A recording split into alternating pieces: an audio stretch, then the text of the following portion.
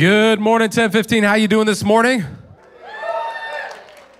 Glad you're all here. Man, it's been a fun morning already. Will you put your hands together? Welcome those who are attending live online right now. Glad that you're here. Share this service. I'm telling you, it could make a huge impact in someone's life this morning. If you are new with us, welcome. We say it every week. We want to be a hospital for sinners, not a museum for saints, particularly if they are St. Mary's or St. Peter's this last week. It's been rough, isn't it? I was watching, some of you, how many of you are IU fans that just love when Purdue loses? Okay, I want to tell you, how many of you are Purdue fans that you celebrated the last decade of IU basketball? Anybody out there? Okay, I want to tell you, man, I'm an IU fan, but when Purdue is in a tournament, I'll root for Purdue. I don't have any hate. And I saw people calling for Matt Painter's head. What's wrong with you guys? You have a great program. Just chill. And I was, there's a reason I'm kind of sharing some of this.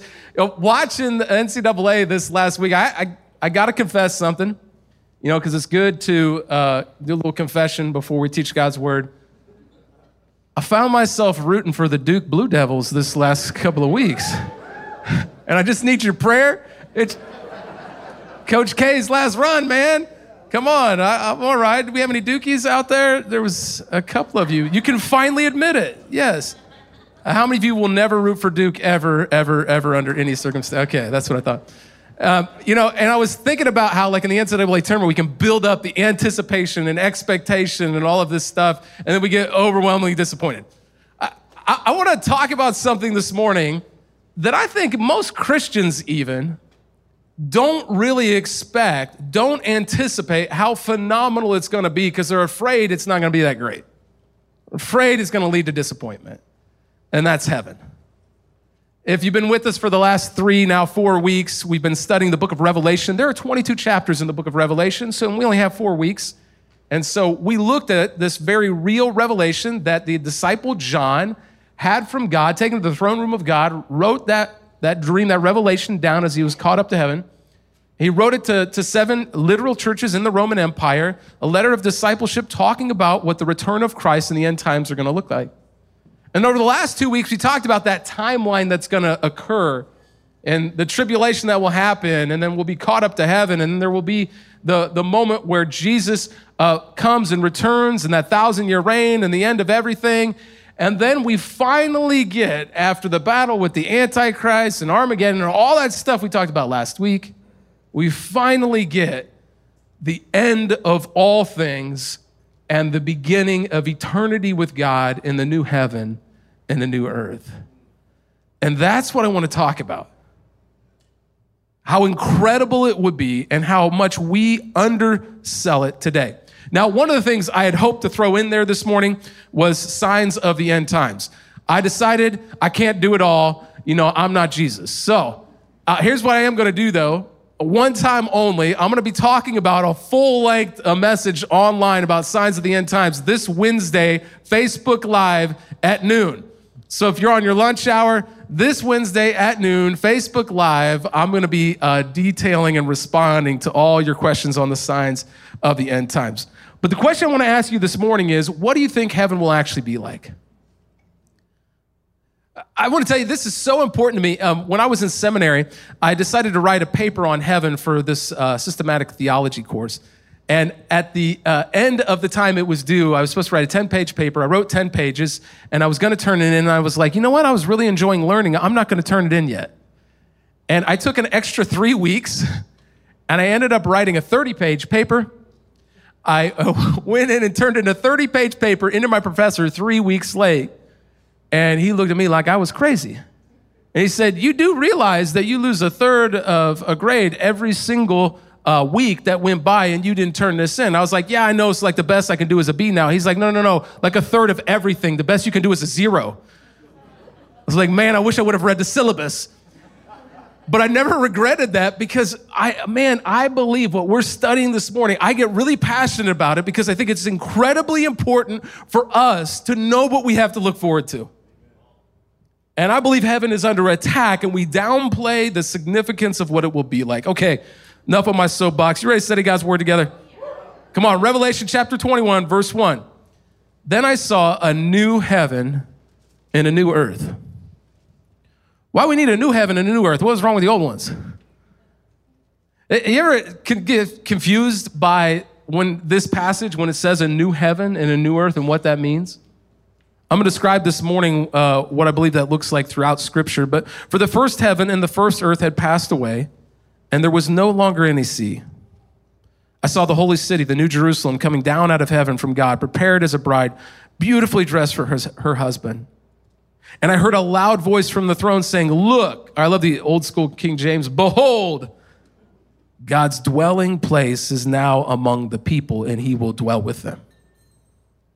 Everything's changing. He goes on and he says, they will be his people, and God himself will be with them and be their God. He will wipe away every tear from their eyes. There will be no more death or mourning or crying or pain, for the old order of things has passed away. He who was seated on the throne said, I am making everything new. Then he said, write this down, for these words are trustworthy and true. He said to me, it is done. Now you remember in John chapter 19, Jesus' last words on the cross, it is finished. Tetelestai, it's paid in full. That the high priest once a year would sacrifice the Passover lamb that would pay for the sins of all of the Jewish community for that year. And at 3:00 in the afternoon, the high priest would come out and he would say, Tetelestai, it's paid in full. The sins are forgiven for this 1 year.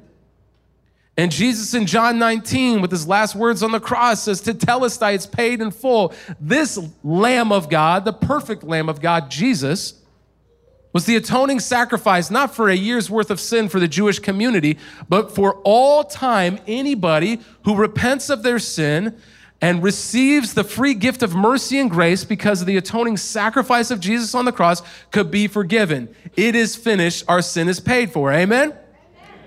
So this phrase here is significant when it says that it is done. Now, it's not just that your sins are paid for, but everything has been set in motion, and the whole timeline that we've been studying is finally concluded. And God is going to finally get to be with his people.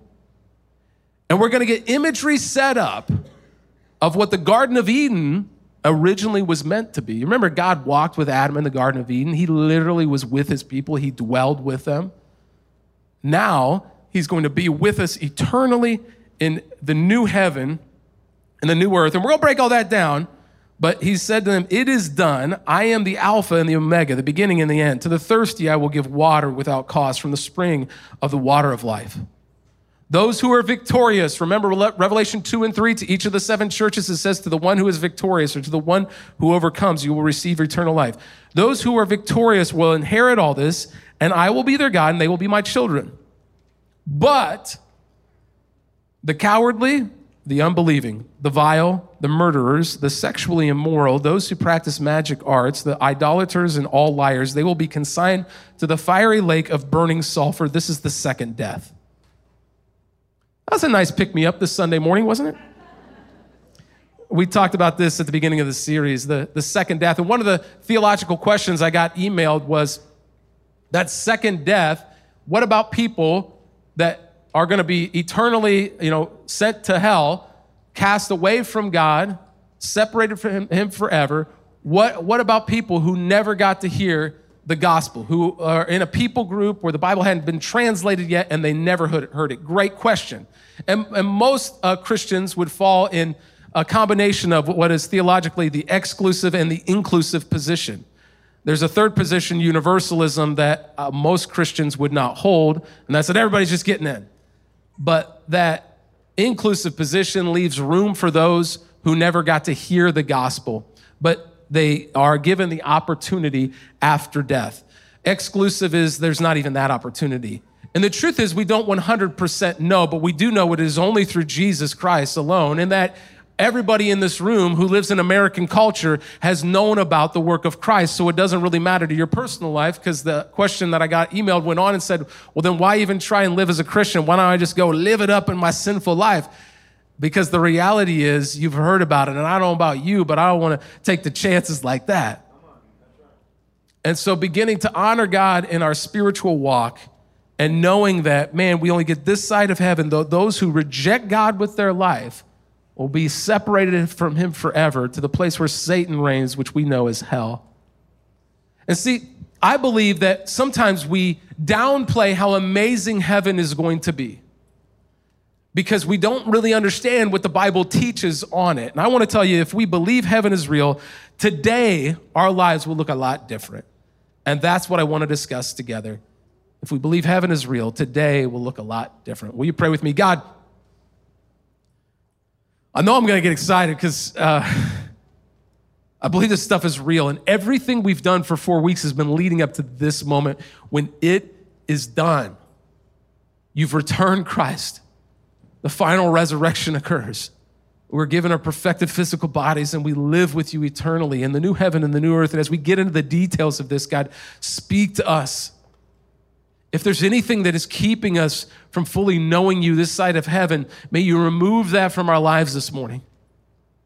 We acknowledge the presence of your Holy Spirit both here and in the spaces of those attending online. And we pray that supernaturally you would speak to our minds this morning and change us into the people you created us to be. We pray this in Jesus' name, and all of God's family said, amen. Amen. You know, one of the best parts about this time of year, you know, the third winter. Anybody out there? Somebody said third winter. I still think it's second winter because you know it's going to snow like April 27th, right? You know that's going to happen.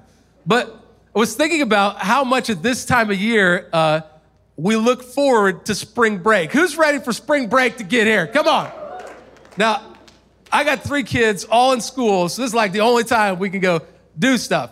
And you don't have to go travel to some exotic place to have a great vacation or downtime. But I was thinking about the best part of spring break actually isn't the spring break itself, is it? You're like, no, you're dead wrong. 80 degrees, Florida, it's amazing. No, most of the time, you know how it is. You go on the vacation, and when you get there, it's all right, but it's not everything you hoped and dreamed.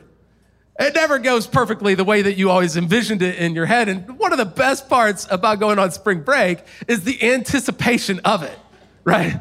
Like, I can't wait. When I get there, my life is finally going to be whole again. I was thinking about that. And it's kind of a side note, but I was also thinking about, like, we do the same thing with the NCAA tournament that I just talked about. Like, we build it all up, and all of a sudden you're calling for Matt Painter's head. What's wrong with you people? Because you had these expectations, and they weren't met. And I think because sometimes our expectations aren't met, and when I think about paradise, I think about maybe where I might go or you might go on spring break, and we think that if we have all this anticipation and expectation, most of the time in this world, it doesn't meet the expectation of that. And so we often think, I believe, that heaven is no different. That we're afraid to really dream and think about what it would be like. Imagine what heaven actually is like, because we just think in the end it's not going to be that great. We're just going to be floating around on the clouds playing harps together. This life here is a lot more fun because we can sin now. We can't sin when we get to heaven. But you don't understand what it's like to not have sin in the world. To actually experience the presence of the creator of the universe. To be in his presence. To be with God in paradise forever. We can't even comprehend what that would be like. And so this morning, I want to get you excited. I want you to dream again. I want you to live in expectation of what heaven is going to be like, because it's going to be a whole lot better than the spring break you may or may not be going on.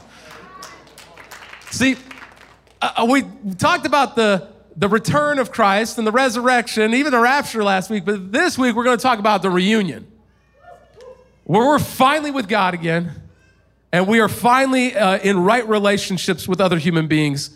And the first concept, at least in Revelation, that we know about the reunion of heaven is that there will be a new heaven and a new earth. How many of you, just be honest, that totally confuses you? You're like, I thought we were already going to heaven.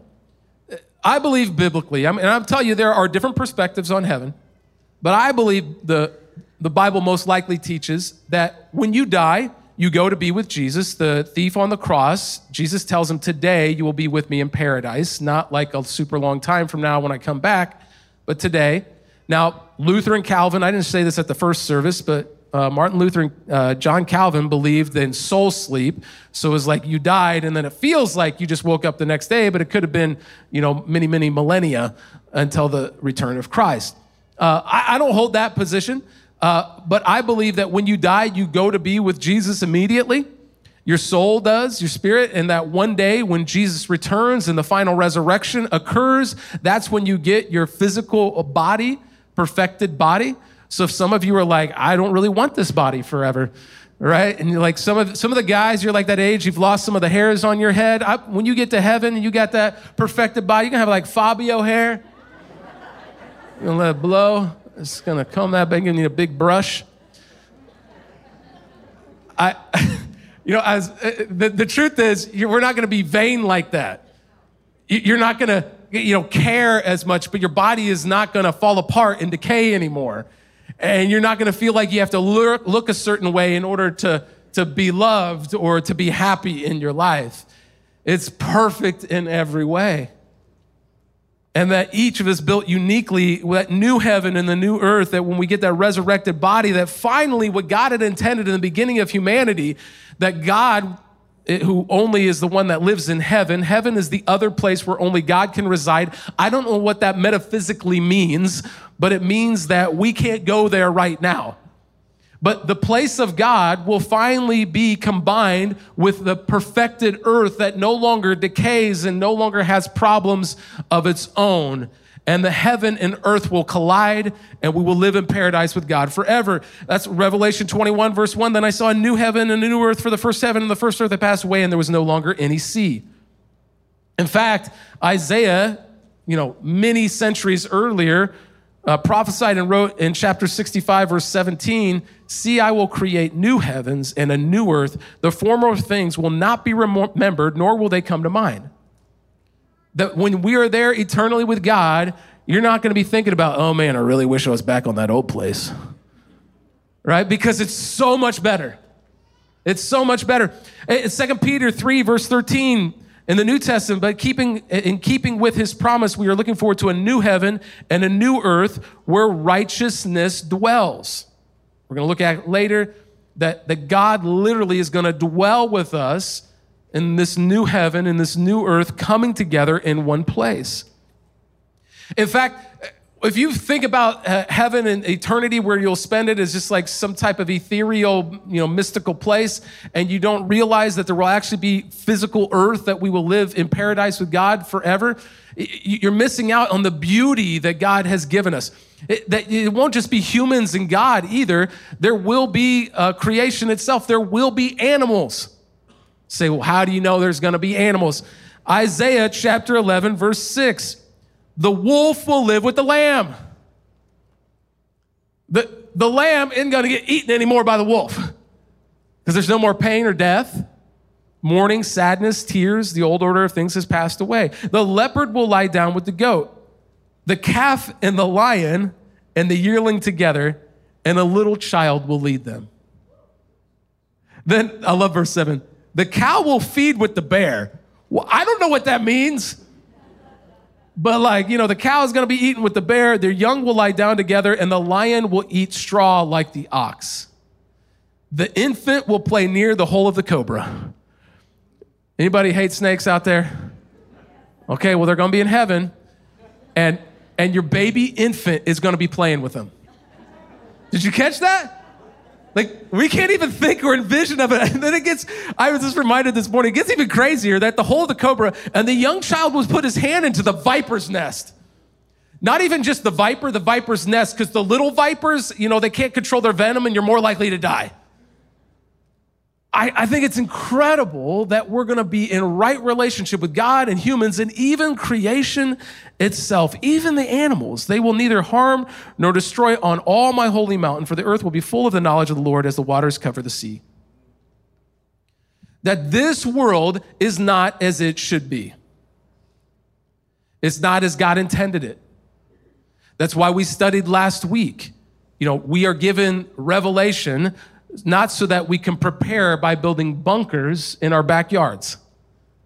It's so that we could prepare by inviting people into our lives to live on mission with Jesus until he returns, to tell them the good news of eternity in heaven. And that, remember, at the end, it's not Satan that destroys everything, it's God's wrath. Why does God destroy everything? Because he's had enough. He doesn't want this world to be like this with all this pain and suffering. Well, then why does he hurry up and do it? Because he's waiting for the last person to come to Christ out of his compassion, that the last soul will be with him in heaven. But here, at this moment in Revelation 21, it is done. He's had enough. Everything is going to change, and that this world is not as it should be. Romans 8, verse 19 says this: the creation waits in eager expectations for the sons of God to be revealed. For the creation was subjected to frustration. In original created order in the Garden of Eden, we got along with the animals. Humans didn't die. There wasn't pain and suffering. And what he's saying is that frustration was not by its own choice, but by the will of the one who subjected it in hope. Verse 21, that the creation itself will be liberated from its bondage to decay. People won't die anymore. Plants won't die. Animals won't die. There will be no more decay, and brought into the glorious freedom of the children of God. Verse 22, we know that the whole creation has been growing as in the pains of childbirth, leading right up to the present time. That it compares the trials that we've gone through as humankind as the pains of childbirth leading up to the moment when Jesus returns. It's finished and we're finally with God. And by the way, this analogy of child pains and birth is what really God uses throughout Scripture as the signs of the end times that I didn't have time to get into this morning, but we're going to be looking at it on Facebook Live noon this Wednesday. And I believe it's all pointing to that there's going to be a time where it's finally done, God's had enough, and he's putting the world right. Why? Number 2, in this reunion, God will dwell with us, so there will be no more pain. He's had enough. He wants to be with us. Look what it said again in verses 3-5. And I heard a loud voice from the throne saying, look, or behold, God's dwelling is now among the people, and he will dwell with them. They will be his people, and God himself will be with them and be their God. And they'll talk about wipe away every tear, no more pain. But we don't understand God's heart was always to dwell with us, to be with us, among us. And I shared this briefly last week, but in case you missed it, throughout the entire story of the Bible, God created Adam, and he walked with him in the Garden of Eden because he wanted to live with him and dwell with him. They rebel and reject God in their life, and they're cast out of the Garden of Eden. No more paradise. Now there's death.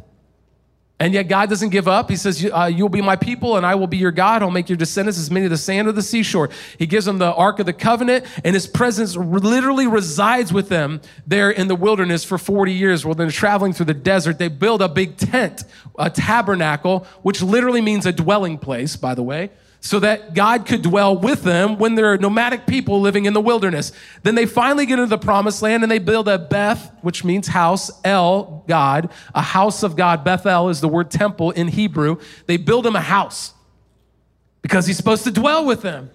The Ark of the Covenant kept in the Holy of Holies. And when Jesus finally, because they still rebel against God, he sends the prophets. They don't listen to the prophets. Finally, he sends his only son. And when Jesus is crucified at 3:00 on the Passover, by the way, the same time when the Passover lamb would have been slain, that he took the sin of humanity for all time. In that moment, the temple curtain is torn in two because God no longer is going to dwell in a building. It teaches us now that our bodies are a temple of the Holy Spirit. If we repent of our sin and receive the gift of salvation and forgiveness in Christ and receive his Holy Spirit in our life, he now dwells with us. So finally, back to Revelation, when it says that he dwells with us, he's like, finally, I've been trying forever.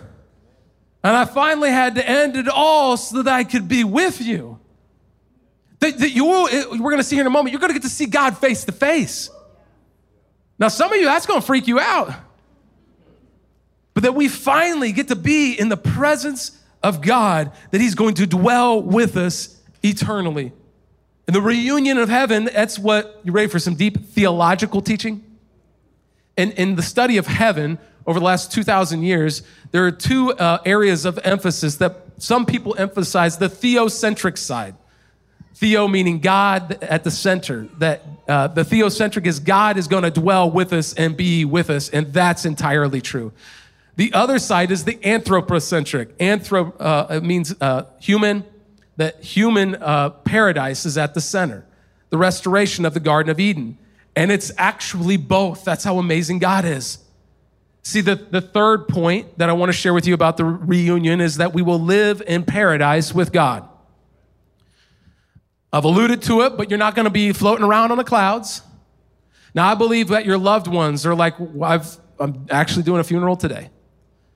And I believe when we've had people in our community who have passed away, that those who know Christ go to be with him immediately, just like the thief on the cross.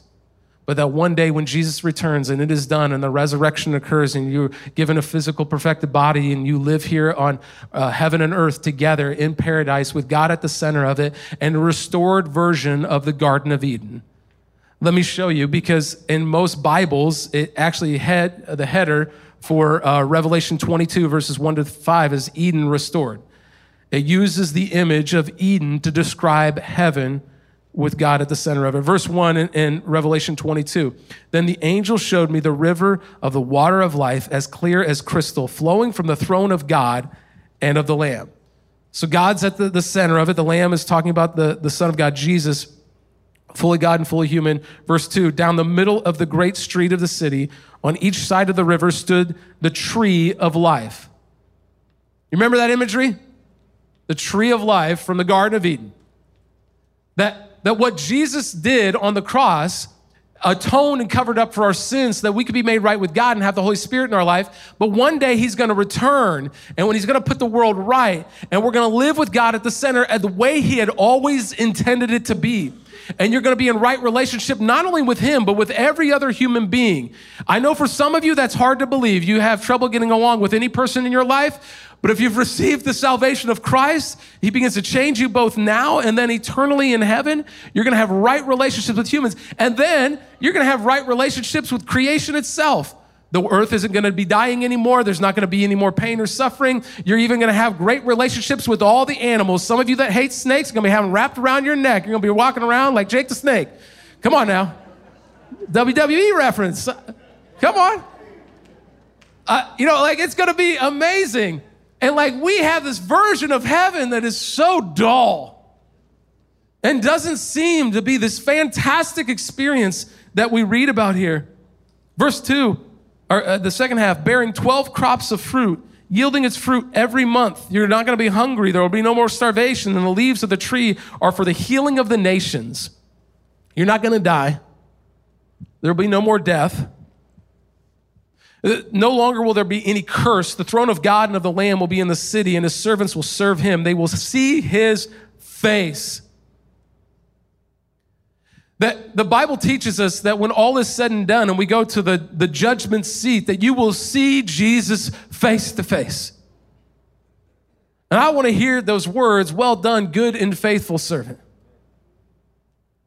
But the reality is, what we did with our knowledge of Christ this side of heaven will be represented in heaven eternally. For those who are Christian that have salvation, those who have really suffered on the account of Christ, there will be recognition of that in heaven. It uses the analogy throughout Revelation and other places in Scripture of a crown, different types of crowns that people will receive. It means that there will be representation for those who have suffered and lived for Christ, for the martyrs of the faith in countries where it's hard to live as a Christian. They will be revered for their sacrifice for the kingdom of God. That we will be in perfect paradise with right relationships, and we will see God face to face, and his name will be on their foreheads. Now, I don't think that means when you get to heaven, you're going to have Jesus written on your forehead, right? We sometimes overdo this as using, analogies to talk about real things that throughout Revelation, there is this concept that you will be marked. Correct? We're all familiar with the mark of the beast. I didn't have time to get into that in much detail last week, But in essence, it's referred to in Revelation as the mark given to those that reject God and instead choose to follow Satan and the Antichrist. And if you're like, oh man, what if I mess up and I accidentally do something and get the mark? I didn't know it and it just happened accidentally. That's not how the mark of the beast works. What is the great unforgivable sin in the New Testament that it talks about? Blasphemy of the Holy Spirit. And that doesn't mean you accidentally misspoke something. It means that you have rejected God and the work of his Spirit in your life and has chosen to rebel against him and to follow your own selfish desires, which is really what Satan, the adversary, is after. And so what it's saying here is that if you choose instead to rebel against God, and yes, there's the one verse that you won't be able to buy or sell in Revelation chapter 13, but that's a part of that tribulation time period, and that you have rejected God, and instead you have been branded by Satan, so to speak. And in this case, everyone who is in heaven, it says Jesus' name will be written across their forehead. It's not literally you're going to be branded on your forehead, but it means that you have been sealed by the work of Christ. You have rejected the work of Satan and his desires for your life, and you have surrendered to the will of Jesus. And you're not perfect, but the atoning sacrifice of Christ makes up for your mistakes and wrongdoing, and you genuinely have received his grace and forgiveness. That when you see him face to face, his name will be written on your forehead, and there will be no more night. They will not need the light of a lamp or the light of the sun, for the Lord God will give them light, and they will reign forever and ever. That because you have been sealed by Christ, you will live eternally in heaven, which is not someplace in the clouds, but it's paradise, heaven and earth coming together, Eden fully restored. Can you picture it? Like, you picture your spring break and what you think it's gonna be like. It is nothing in comparison to what heaven is gonna be like. And we make it seem like it's better to live here. That's crazy. Now, look, I don't think you need to be a fatalist to say, well, why even bother living then? No, God has given you breath in your lungs. You've every second you can on this planet to serve him, to bring joy to other people's life, to live the way that God would desire you to be. But don't think that when all is said and done, we need to mourn those who knew Christ and have passed. Heaven is going to be way better than this is right here. And as I kind of wrap this up, I want to share, I went on one spring break that was fun. We went down to Florida, and not the time we went to Disney World. That was a huge disaster. How many of you, Disney World just means you leave with screaming, crying kids every time? Okay. The rest of you, you're lucky. But one time we were down there and we went to a beach, and we walk out on the beach, and we just had this great week there, great weather, saw animals and God's creation and all that kind of stuff. And I went out to the beach. This doesn't seem great at first, but I saw there was this unique year where there was just thousands of these large, beautiful shells that had like snails living inside of it. And they would come up at night, and you'd walk out in the morning, there'd just be thousands of them on the beach. And so I went with my son, Jake. He's 13, but at the time he was real little. And we went out to the beach, and I picked one up, and he was like, Dad, can we keep it? And I was like, no, look, there's a living creature inside. And so I took it and I chucked it back into the ocean. He's like, why'd you throw it? I said, oh, well, because if he's out here in the sunlight, I was worried he might get dried up and die. So I threw him back into the ocean. And then he looked at the thousands of snails on the beach, and he goes, so are these all gonna die? So, I'm not making this up. I was like, oh no, what have I done? We spent like the next hour walking up and down the beach, taking snails and chucking them back into the ocean. And you're like, oh, that sounds miserable. No, it was so fun because I was getting to spend time with my son and God's beautiful creation. In the middle of it, we were saving lives, baby. Oh my goodness. We walk away, we saved like 1,000 snails that day. It was incredible. And see, I think that sometimes on this side of heaven, we underappreciate what heaven is going to be like, so we don't tell our friends and family members about eternal salvation and living in paradise with God. saving their lives eternally because we're afraid it might bring hardship to our lives or it might not go well. We got all this fear and anxiety that Satan loves to distract us with. But I'm telling you, when you're in the habit of letting God use you to save lives, it doesn't just save the life of your friend or family member, it makes you in the process grow so much closer to God. And I wonder how many of us this Easter, when culture is actually on our side, the one time more than any other Sunday during the entire year that if you invite a family member or friend to an Easter service, they will actually show up. Now, don't just invite them to a worship service, invite them into your home, man.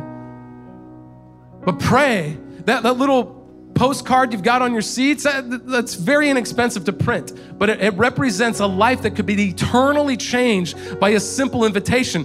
Pray over each one. Pray over your family members and friends, those in your sphere of influence. Invite them. Why? Because you want to tell them about the good news that you can receive eternal salvation, to allow God to dwell in your life now and then dwell with him eternally in perfect paradise. It's way better than anything on this planet. And if you don't like the pain and suffering of this world and the wars that occur, neither does God. And one day it's going to be done. He is the Alpha, he is the Omega, he is the beginning and the end. There will be a moment where it is all done and we will get to be with him forever in paradise. And I believe that heaven is under attack because one, we think heaven can wait. We think it's not that great, so heaven can wait. But Psalm 84:10 says, better is one day in your courts than 1,000 elsewhere. Better is one day in your courts than 1,000 in any more on this planet that you could ever spend. So don't think that you're missing something by only worrying about the here and now.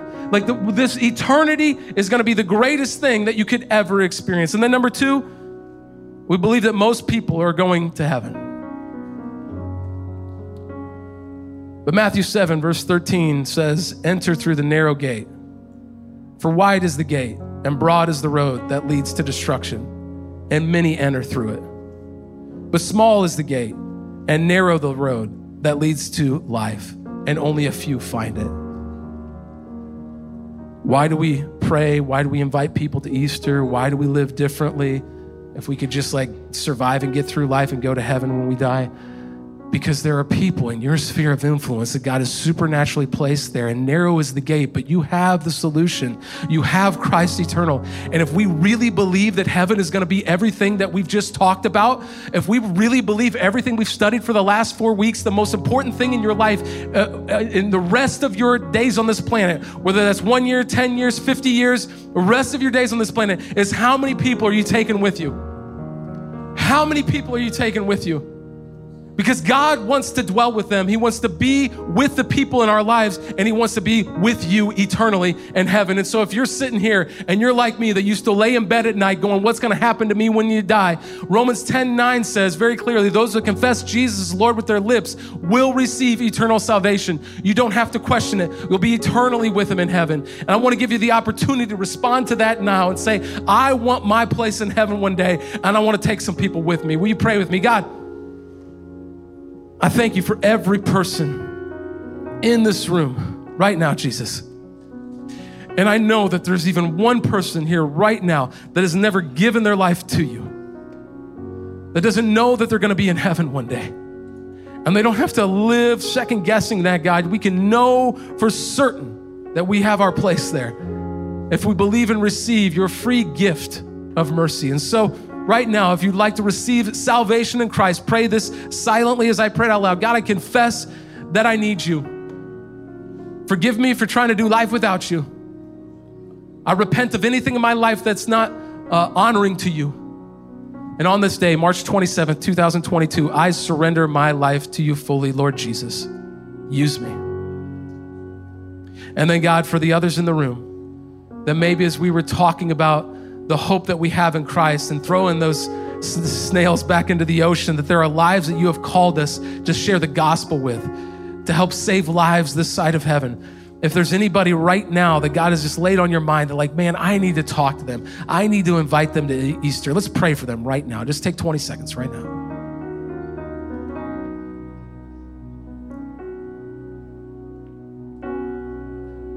God, we beg you that you would minister to each of those people. Use this Easter, use this season to help people return home to you eternally. The great reunion forever, the new heaven and the new earth. We surrender this morning to you, and we pray for these people in Jesus' name. And all God's family said, amen.